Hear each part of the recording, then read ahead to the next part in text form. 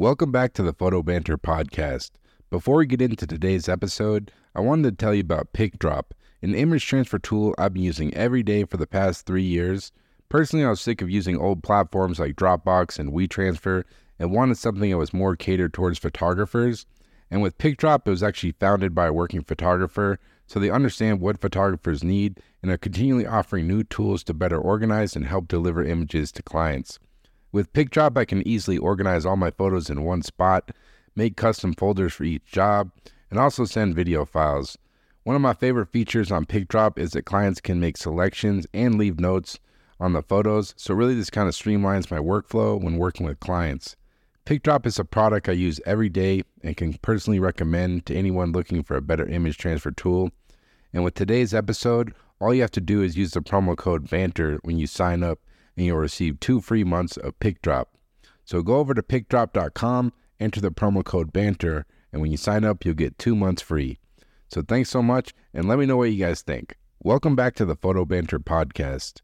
I'm your host, Alex Gagne, and on today's podcast, I speak with Mexican documentary photographer Greta Rico.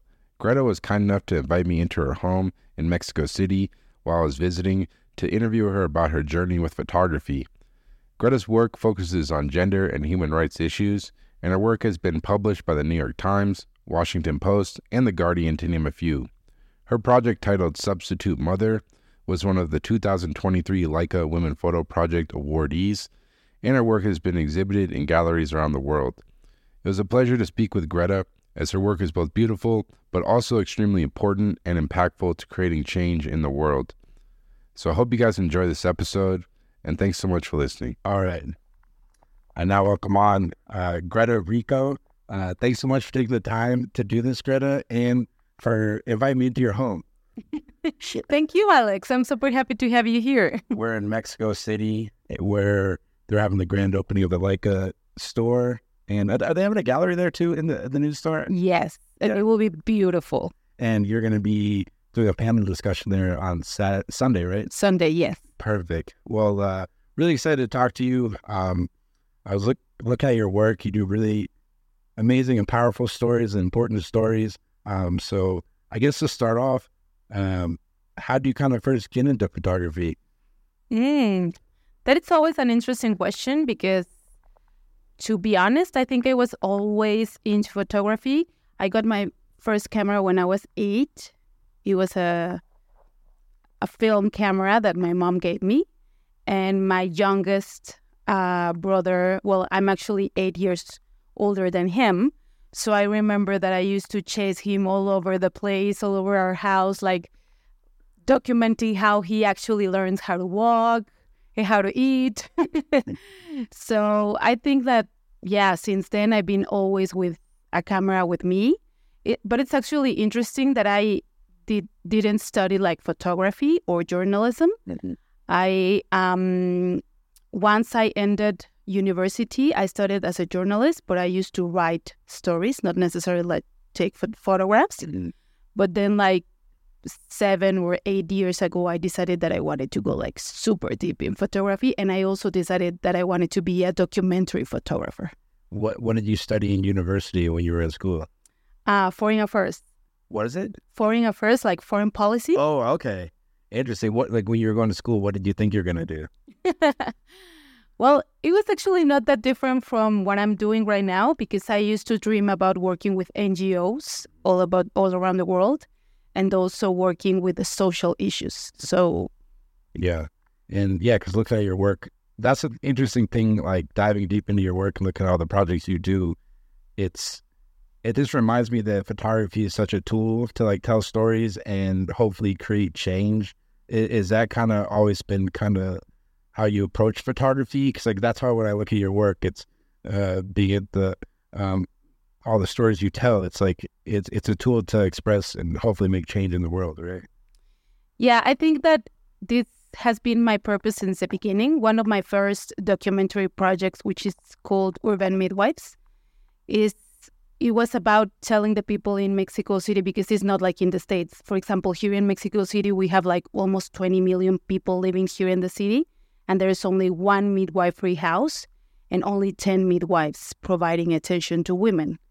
So my intention with that project was to tell women that they have the right to get attention from a midwife, but also and especially to educate them about women's rights, and also about the rights that they had in the hospitals in order to avoid obstetric violence, for example. So I always think of my projects as also a tool to educate and to make people learn something that they didn't know, but especially to know their rights and to empower themselves in order to take decisions or try to help change another reality or something like that. Yeah. Yeah, that's important work. And I'm definitely going to ask you some more questions about the urban midwife stuff. But I guess before you kind of, like you said, you were working as a journalist, just writing, what kind of stuff were you covering? Were you like working for a newspaper, or like what did that look like? I used to work for magazines, and I used to work as a cultural journalist. So I used to cover, for examples like theater and also cinema. I used to go to a lot of festivals, like movie festivals, theater festivals, concerts as well. So it was culture in general. Yeah. And how did you, while you're doing that, were you still taking pictures on your own, like in your free time, or how did you kind of make the transition to like, hey, I'm going to do this full time now? Yeah, I was doing pictures by myself. Like I remember that I used to have a group. It was like an Instagram kind of community where we used to gather during weekends to like do like photo walks or just like go somewhere to take pictures. And I used to do it like for a hobby. But then I used to deliver my stories with my pictures as well. Okay. So that's when I decided that I really want to get into photography. I really want to learn more about this. But I also realized that I wanted to tell stories in a different way than just writing, you know? Mm. And was photography something that you just kind of self-taught, or did you end up taking like any courses or learn from anybody else or anything like that? Or yeah, at the beginning it was self-taught, but then I started taking workshops, seminars, and I also applied for a lot of photojournalism workshops, like for example, the Foundry photojournalism workshop or the Eddie Adams. So I also had like very good opportunities of continue educating myself in photography, in photojournalism, but also as a storyteller. And still now, for example, I'm right now taking a seminar about art philosophy.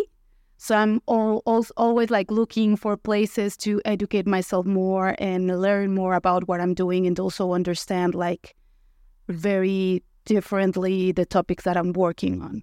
So you still feel like you're learning as a photographer at this point?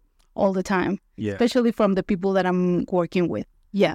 Yeah, because I don't know if you have this feeling, even myself, even when I look back at my work from 3 years ago, I'm like, why did I do it like that? Or like, do you feel like that? Do you kind of see the growth in like your work over time?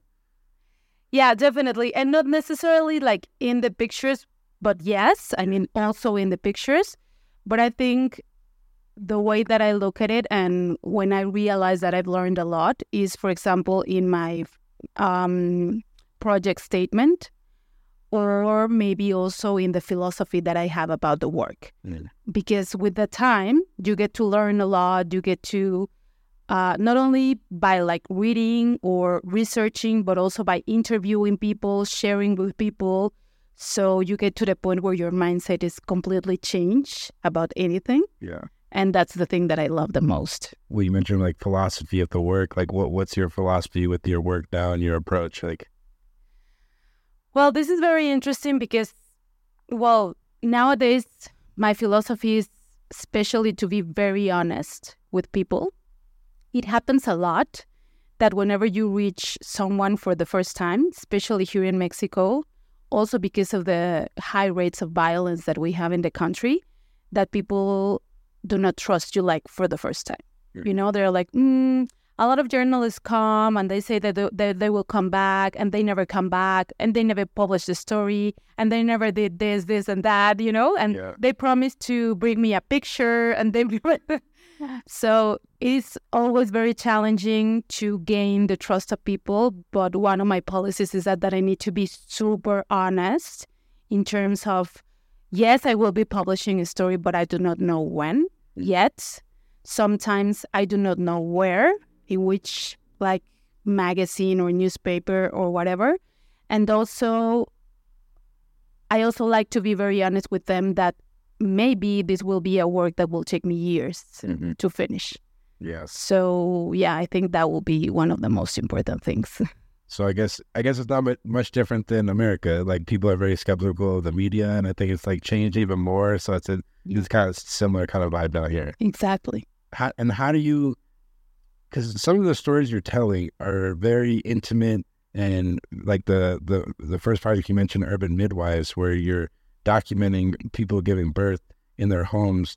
Like, how do you even find those subjects? What's the conversation to have them allow you into their home and in the most intimate like experience in their life, like giving birth? Like, how do you approach subjects to tell these type of like intimate stories? Well, in that specific project, I actually started the relationship with those women weeks or even months before they were giving birth. So, for example, if they went to the midwifery house once or twice a month, I was always there. I needed to have them aware that I was super engaged with them, with the project, with the midwives, with their process. But also, I used to talk to them a lot. I used to interest myself a lot in their story, in their reality, in their reasons, for example, to find a midwifery house in a city like Mexico City. But I was also super interested in hearing their stories of obstetric violence in hospitals and with doctors. So I guess that whenever they realized that I was for real, that I was like super engaged in everything that was happening, it was super beautiful also to be in their births because we were like a big family, you know? Sometimes because they were like very aware of what I was doing, I have a lot of anecdotes of them in the middle of their birth. Like, you have to come here and take this picture, you know? This picture, I haven't seen this picture, so you have to come here and take this one. Or maybe, please make space because I want Greta to be like in the first. I want a better angle. Right. So they were also very engaged with the project, and they were also, one of the things that I also realized is that I wanted to work with a feminist philosophy where their voice was super important. And I was also asking them all of the time, what do you also want to tell? What do you want people to see in this story? What do you want people to know about the work of the midwives that are helping you having your baby, you know? Because how did you kind of discover this story? Like, what made you want to tell this story? And because reading on the website, I learned, I didn't know this, that, like you said, there's only one midwife housery in the state, and in hospitals, they're giving like an enormous amount of like C-sections when they don't really need to be doing that. But yeah, how did you decide to tell this story? And what was your kind of goal with the project? Well, the goal in the very last months, and I would say maybe in the last 2 years of the project, was to educate women.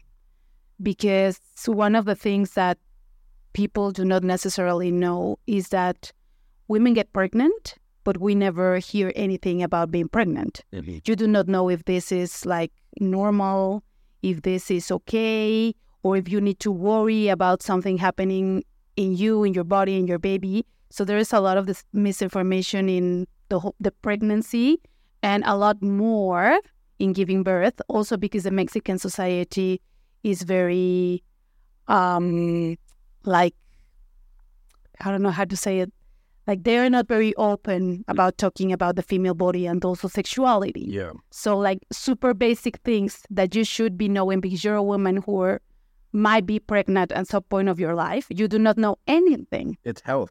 Exactly. Yeah. So that's why the purpose of the project was to educate women about normal processes in their body, you know?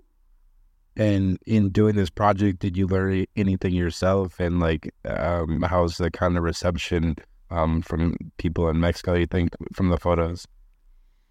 Yeah, actually, it was also super interesting because that project created a lot of controversy, like socially. But I was also super happy that it opened a lot of debate, like publicly, about things that we all should know. But especially, one of the things that I always talk about when talking about urban midwives is that having like super high rates of violence in my country, and also being exposed of so many violence and so many blood in the media daily. People are afraid of watching a woman giving birth, which is like super normal. People is afraid of looking at the blood of giving birth. Yeah.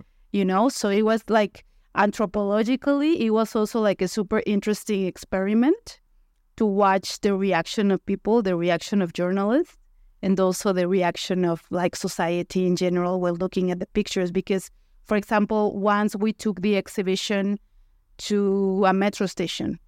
So there was like thousands of people looking at the pictures every day. Wow. And it was super interesting to look at what they were, like their faces, And it was interesting because the more interested in the pictures were women. Yeah. Yeah, definitely. And after taking the photos, like what did they think about the photos after the fact? Getting to look at them, did he talk to them at all? Yeah, actually they loved the project. And every time that I had an opening, at least here in Mexico City, they were invited not only to be present at the event, but also with the project, we also managed to have like a lot of activities every time that we had an exhibition. We used to organize like workshops, conferences, panel talks, and we always invited them to share their story with the audience. That's amazing. And I guess to go back, like when you first started taking photography really seriously, were there any early influences on your work, either photographers that you knew or maybe this photographer's work that you looked up to or anything like that? Yeah, sure. And actually one of my favorite photographers and a woman that I deeply admire very, very much is actually a photographer from the States, Nina Berman. Oh, yeah. Nina's amazing. Really? Yeah. Well, I love her work. But also one of the things that I admire the most about Nina is her philosophy on how to do photography and why should we keep on doing photography, Mm-hmm. And have you always because being a photojournalist, you gotta have guts. Like this, I could not do the stories you tell because they're, like I said, they're very intimate and they're very serious stories.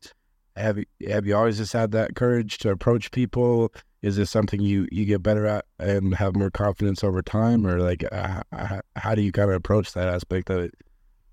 Well, actually, it's super interesting hearing you say that because I actually consider myself very lucky because as a freelancer, I actually get the chance to choose what do I want to work in, what will be my next project.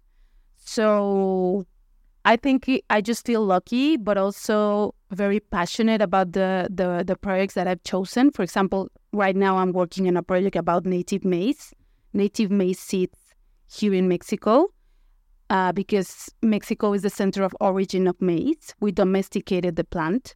So we have more than 59 different types of maize, which is also the basis of our food. So when I realized that I wanted to tell this story, that I wanted to talk about peace and work, peace and families, peace and technologies in order to care about the seeds that are providing us food, I actually feel like super lucky that these families opened the door of their houses and made me like another member of their family in order to tell this story, Yeah, I've been looking at that work. You've been posting it recently, like on your Instagram. How long have you been working on that project? And I think it's part of, I believe it's called the Bertha, was it the foundation? Is that what it's called? Yeah, this is a project that I've been working for almost 2 years, but with the support of the Bertha Foundation, I've been working it during 2023, like this whole year. And this project is part of the Bertha Challenge Center on Food. So we are like 17 fellows all around the world working about food and politics, and also putting the reflector over how corporations all around the world, also in the States, there's a fellow in the States, are actually gaining profit from hunger, for example. Yeah. Yeah, because what's the goal with that project? Because I think it's, I read with the Bertha that they want to educate people on nutrition and this kind of how the food's made and kind of more like the history of it, right? Exactly. And also something very similar is happening with the maize project right now, because I actually I organized an exhibition on the 1st of October, and it was also a very educational exhibition, because people here in Mexico City, it is such a big city that even though they are Mexican, even though they eat tortillas all the time, tacos, and all the Mexican food that you all know, they do not know about the threats of native maize here in Mexico that is, for example, transgenic corn. They do not know about big companies trying to make a profit of. Yeah, because that's the term transgenic corn. For many people who aren't familiar with that term, what does that mean? Like genetically modified seeds, who are actually, in the case of Mexico, threatening our biodiversity, because, as I said, we are the center of origin of this ancestral food. And also, it was very interesting to realize that the people in the city didn't know how tortillas were made, and how these ancestral technologies of preparing the food were also very important for nutrition. And was this like a topic you had an interest in prior to working on this project? Like, how did you kind of decide to focus in on this for the last 2 years? Well, it is actually very interesting, because I think one of the things that made me decide about working in this project is that I grew up in the city. I was born here. I've lived here all my life. And I realized that I didn't know anything about food. I didn't know anything about what we were eating. I didn't know anything about the countryside. Like, seriously, this is the first time in my life that I've seen like plants growing, trees growing, like apples growing. I was like, oh my God, I was amazed all the time. And it's also interesting because the families have told me that, like, we've seen your face like being amazed with nature, and you can actually feel that in the pictures that you're taking. Yeah. And what do you feel like you've learned in working on this project? I think one of the most important things that I've learned is about hope. It's about hope, working with these families who actually have everything against them, not only capitalism, but the economic system, the public policies that the government is actually passing.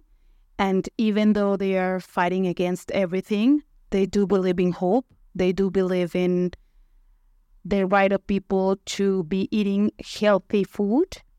And also they believe that all of the people in the world have the right to be having like local products, organic products, and it's not necessarily something about being rich and being able to buy organic food, but they truly believe that all of us should be able to access those products. So definitely hope is the thing that I've learned the most about them and about the practices that they have. And that's, I was going to ask you that about your work, because it's a very serious topic. So about either could be women's rights or this project you're working on. Are you still hopeful yourself in change? Because you could read it as like, this is terrible things. Obviously, it's terrible things happening to people. But are you still hopeful yourself for change in the future? Yes. Yeah, that's good. That's good. Like I can imagine, like it could be like I said, I can imagine covering the end. It's got to be. Does it weigh on you sometimes? Yeah, and I'm not gonna lie. Sometimes it is depressing. Yeah. And sometimes it is frustrating, and sometimes I get angry.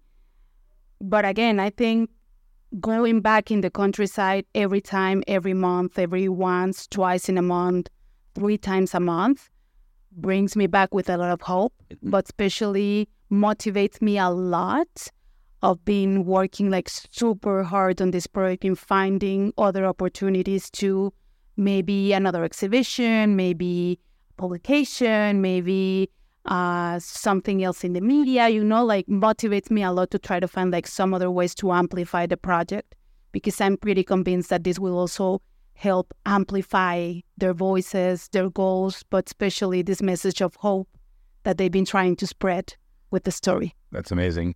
And with that project, is it just one area in Mexico that you're photographing? Is it just one farm, or have you been going to different places, or where have you kind of been concentrating the photos you've been taking? Well, I've been working, and that's also, especially for the people who live in Mexico City, they were very amazed about knowing that there is country in the city and that people will actually planting food. I was amazed too, because there's some pictures where you see the farm and in the back you're like, oh yeah, there's the city over there. It's like it's out there, but yeah, it's super close from here, but it's mostly in the south of the city, and I've been working in 4 different mayorships, which are Tlalpan, Xochimilco, Milpa Alta, and Tláhuac. And those are the places in the city where mostly farmers work and plant everything that they grow in order to sell their products. And when you're photographing like a project like that, are you someone, do you shoot a lot? Are you taking a ton of pictures when you go out there? Or are you just kind of like just going out there waiting for moments to happen? Or like, what's your approach to this actually taking pictures when you're working on a long-term project like that? That's also very interesting. I don't think I consider myself a person that shoots a lot, but I think with this project I did shoot a lot, like a lot. But also I think it has to do with how amazed I was of looking at everything I wanted to capture, like each flower, each bug, each plant, you know? And also I was super amazed about looking at the different seeds that all the families were preserving for generations. But a very interesting thing about my work and how I like to work is that, for example, in the first visits, I almost never took out my camera. Yeah. Because I'm very, very interested in let them know what I'm doing. Again, being honest with them, like putting them like the big picture of what I would like to do, but also hear them about what would they like to do with the project. But I got to the point in my career that I realized that people need to also know me before starting trusting me. Yeah. So sometimes, for example, in this project, sometimes I visited the families 2 or 3 times without taking out my camera before I start shooting, you know? It's smart. It shows that you're genuine and you care about it. It's not because as a photographer, a lot of times you're taking something, like a little bit. You get that feeling sometimes, like, but yeah, I think it is a smart approach to show people like, hey, I'm not just trying to fly in here, take a couple cool pictures. You're invested and you want to tell their story, right? Yeah, and I also try to, because I really like it, and I really appreciate them giving me that time. I also love spending time with them because most of the times whenever we end like harvesting or planting or whatever, we usually go for lunch. So we were just like chatting and making jokes and making fun of each other. They make fun of me like, hey, she've never seen like anything like that. And I'm like, oh my God, I'm so embarrassed. But yes, this is my first time. And I also love, like, for example, some of the times they cook something for me and my friends, or sometimes I cook for something for them. You know, like, it's a very beautiful relationship that we've been like carrying for these past months. And I really, really appreciate them like making me part of it, but also I really appreciate them like loving what I'm doing as much as I love doing it with them, you know? I think that's the amazing thing about photography is that I think a lot of people, they get it, photographers starting out, they think they need to like travel all over the world to take a bit, but it's like, no, like you lived here, like you grew up basically your whole life in Mexico City. And same thing back home where I live in Massachusetts. There's so many stories just like on one block, and it's just finding those stories. And there's like, really, I'm sure you've gotten to learn so much about the city you lived in your whole life. Yeah.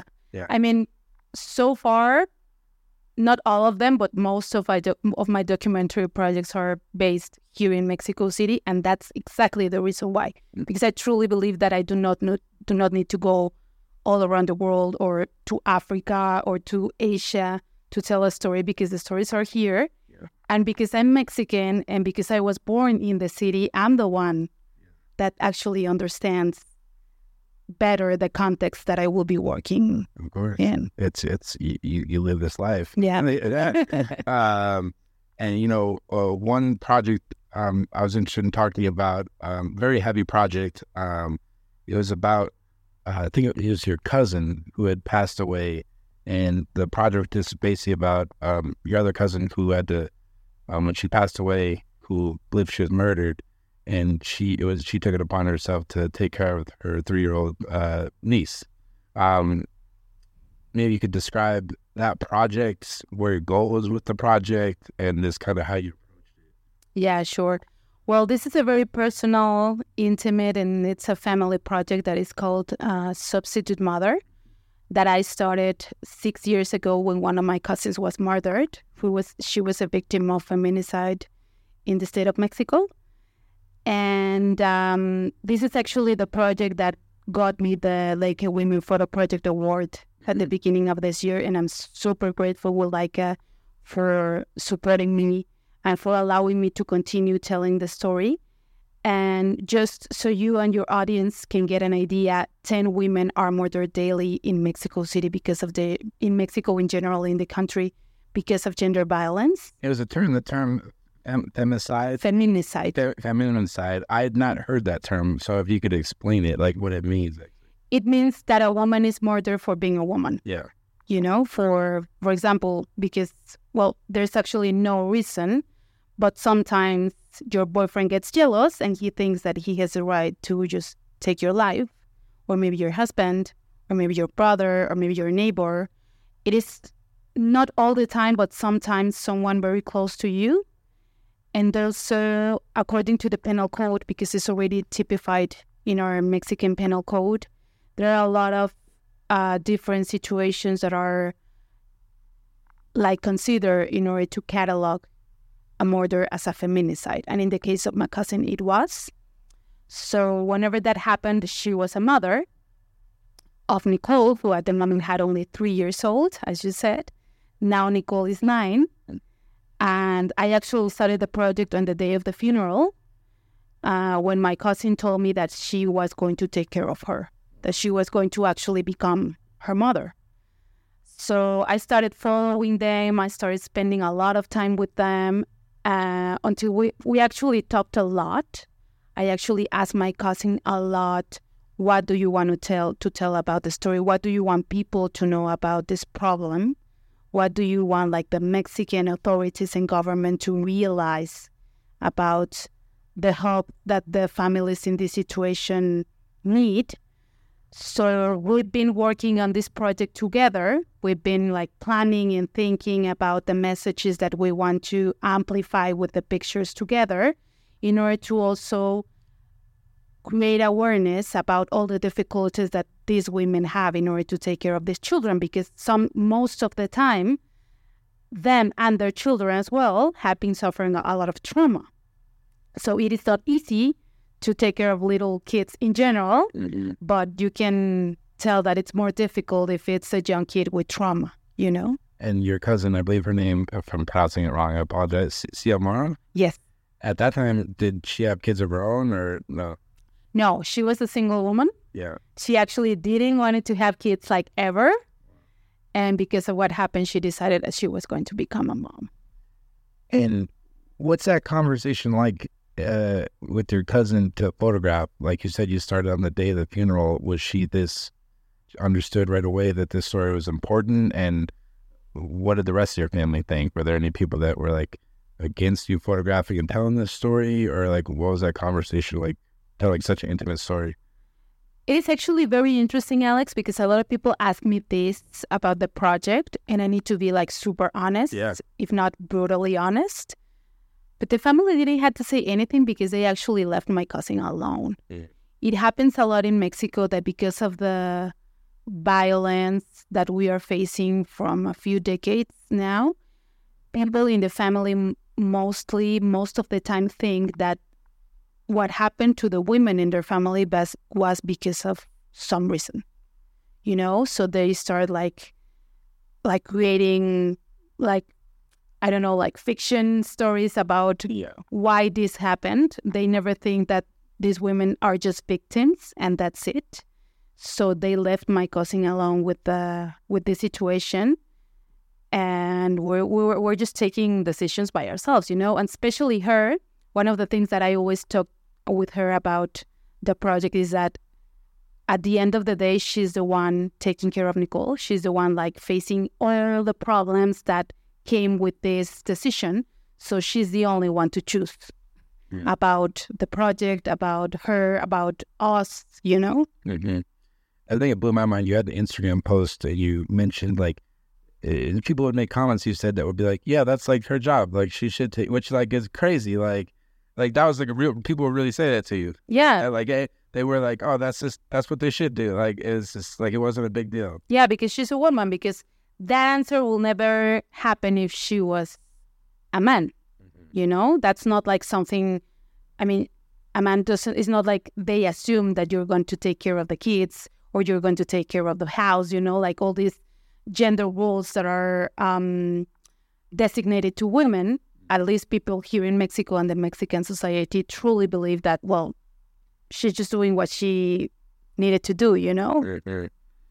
And how is that obviously such a serious and intense project, and it's your life. It's not just, it's your family, and putting that out there to the world to see these photos, is that tough putting that work out there? What are you hoping people will take from it? Like, because it's very personal work to put out there for people from around the world to see it. Yeah, I think, well, to be honest, at the beginning, it was super hard for me to take the project out. It was super hard, actually, for the three of us. Mm-hmm. And to be honest, we were also very scared about what people was going to say, what people was going to think, but not necessarily in terms of judging us, but we were super worried about people not realizing how big the problem was, you know? Again, like having these answers like the one I just shared with you. Yeah. So I think we've been also very lucky, and I think that we worked so hard on the project that thankfully we've already won some prizes, some photography grants, some photography contests, and this has only helped the project to amplify the message, but also the grants have gave us the opportunity, for example, to take therapy. And this is something that we do not normally talk about when we are photojournalists or when we are photographers, that the stories that we work on sometimes do affect us as human beings, not only the photographer, but maybe also the family. So thanks to the grants, we've been able to pay for therapy for the three of us, you know, because it was also hard for me to like photographing like the brutal reality that my family was facing because of this situation. And also we've been talking about a lot about, we have like we're already working on, because we were talking about what do we want to be the next step for the project. And one of the things that we realized just a few months ago is that we wanted to make like an educational tour. Yes, with the Mexican society, but especially with decision makers. We want to, for example, organize exhibitions in the parliament or in the deputy chamber, because we want to show them what's going on, because we need to approve a law in order to protect these children and in order to protect the women who are taking care of these children, you know, because they're just doing what they can with whatever they have, and it is not necessarily in the best of conditions.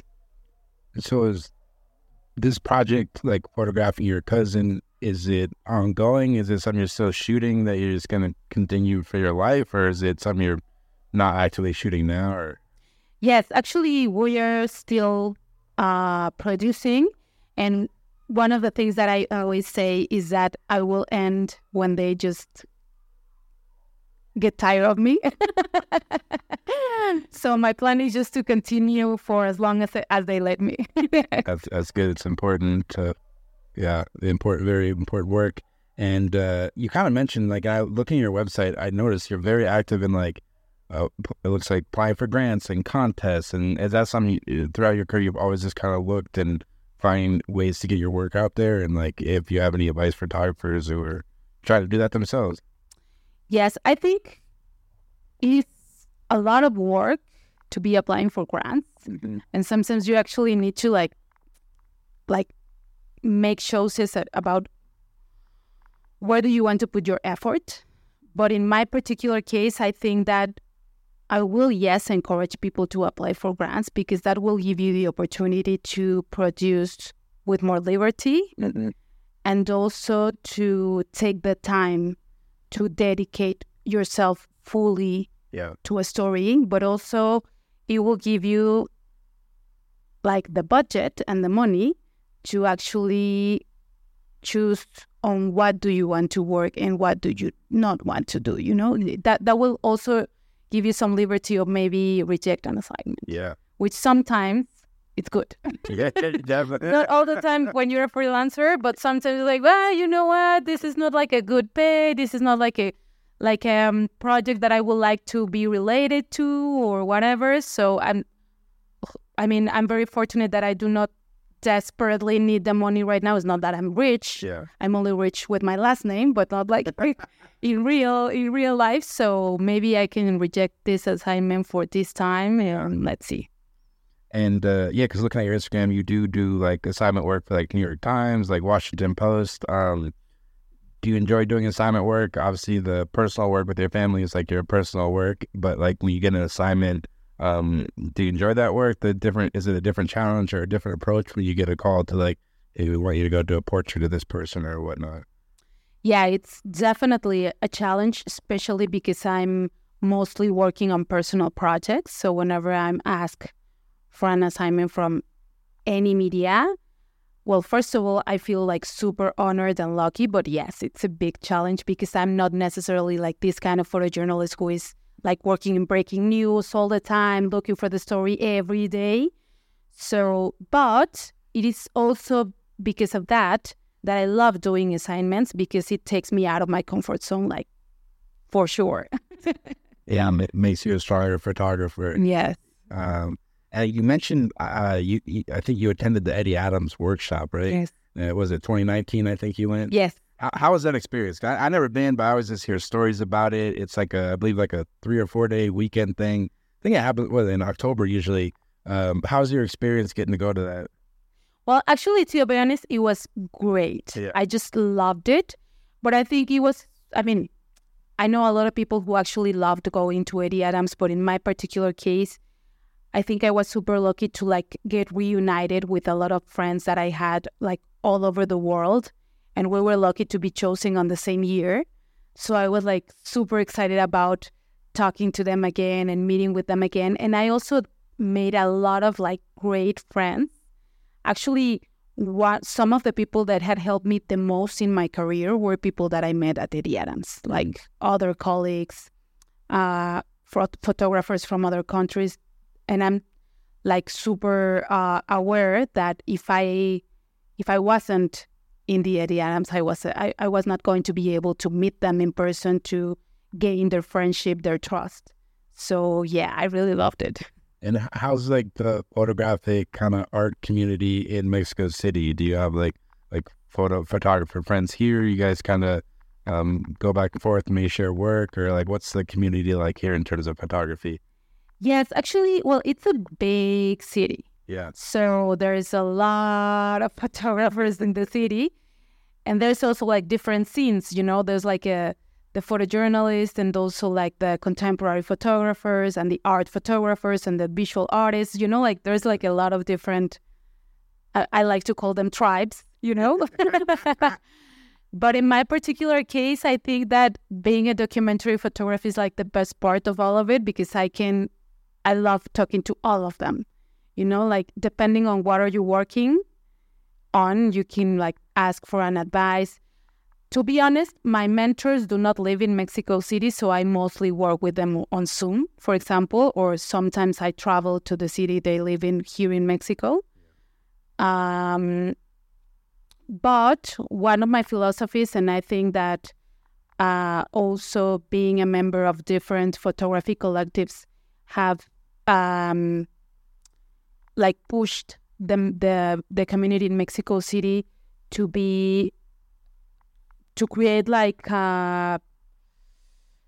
like a group of people who like to share everything they know. Like, for example, contacts of editors, galleries, like, hey, you know what, I'm looking for this or that. Do you happen to know someone who can help me? Yes, of course. Yeah. Or can you actually take a look at my statement? Yes, please send it to me. Or can you look at my portfolio? So I think that we've created like a very beautiful community. again, it's a big community, and I'm pretty sure that there's a lot of photographers out there that I do not know, and they do not know me. But we try to be like very gentle with each other and also very generous. That's good. It's important because as you know, this career path and doing it is not easy. So like, at least for me, community is everything. I can meet people like you and everything.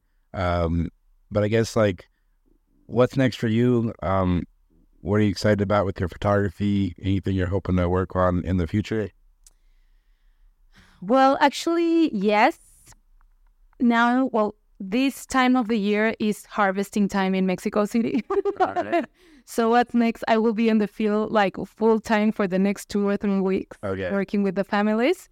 And actually, I'm very, very lucky because I just got notice that I run a fellowship that the Mexican government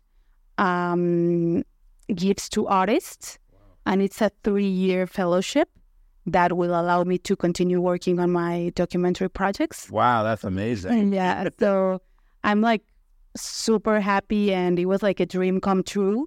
And I'm just looking forward starting next year, like planning all the things that I want to do and all the pictures that I want to take and the new projects that I want to start producing with this support. I like it. I'm inspired. You know, you got project after project. It's got me inspired. I got to keep on building. But Greta, really appreciate you taking the time, and again for inviting me to your home here in Mexico City. And thanks so much. Thank you, Alex. It was a pleasure having you here. So there you have it. That was the Greta Rico interview. I just want to thank Greta so much for taking the time to come on the podcast. It was a real pleasure getting a chance to speak with her about her journey with photography, all the different projects she's working on, and how she approaches her work. I definitely learned a lot and left inspired. So can't thank her enough. Definitely go to Greta's website at GretaRico.com, and you can follow her on Instagram at Greta Rico. I'll put all the links in the description of this episode, so you can definitely go check that out. And also, as I mentioned at the beginning of the podcast, with today's episode, with the promo code BANTER, you'll get 2 months free of the PicDrop image transfer tool. All you got to do is go over to PicDrop.com, enter the promo code BANTER, and you'll get 2 months free. So definitely go give it a try and let me know what you guys think. And as always, thanks so much for listening, and take care.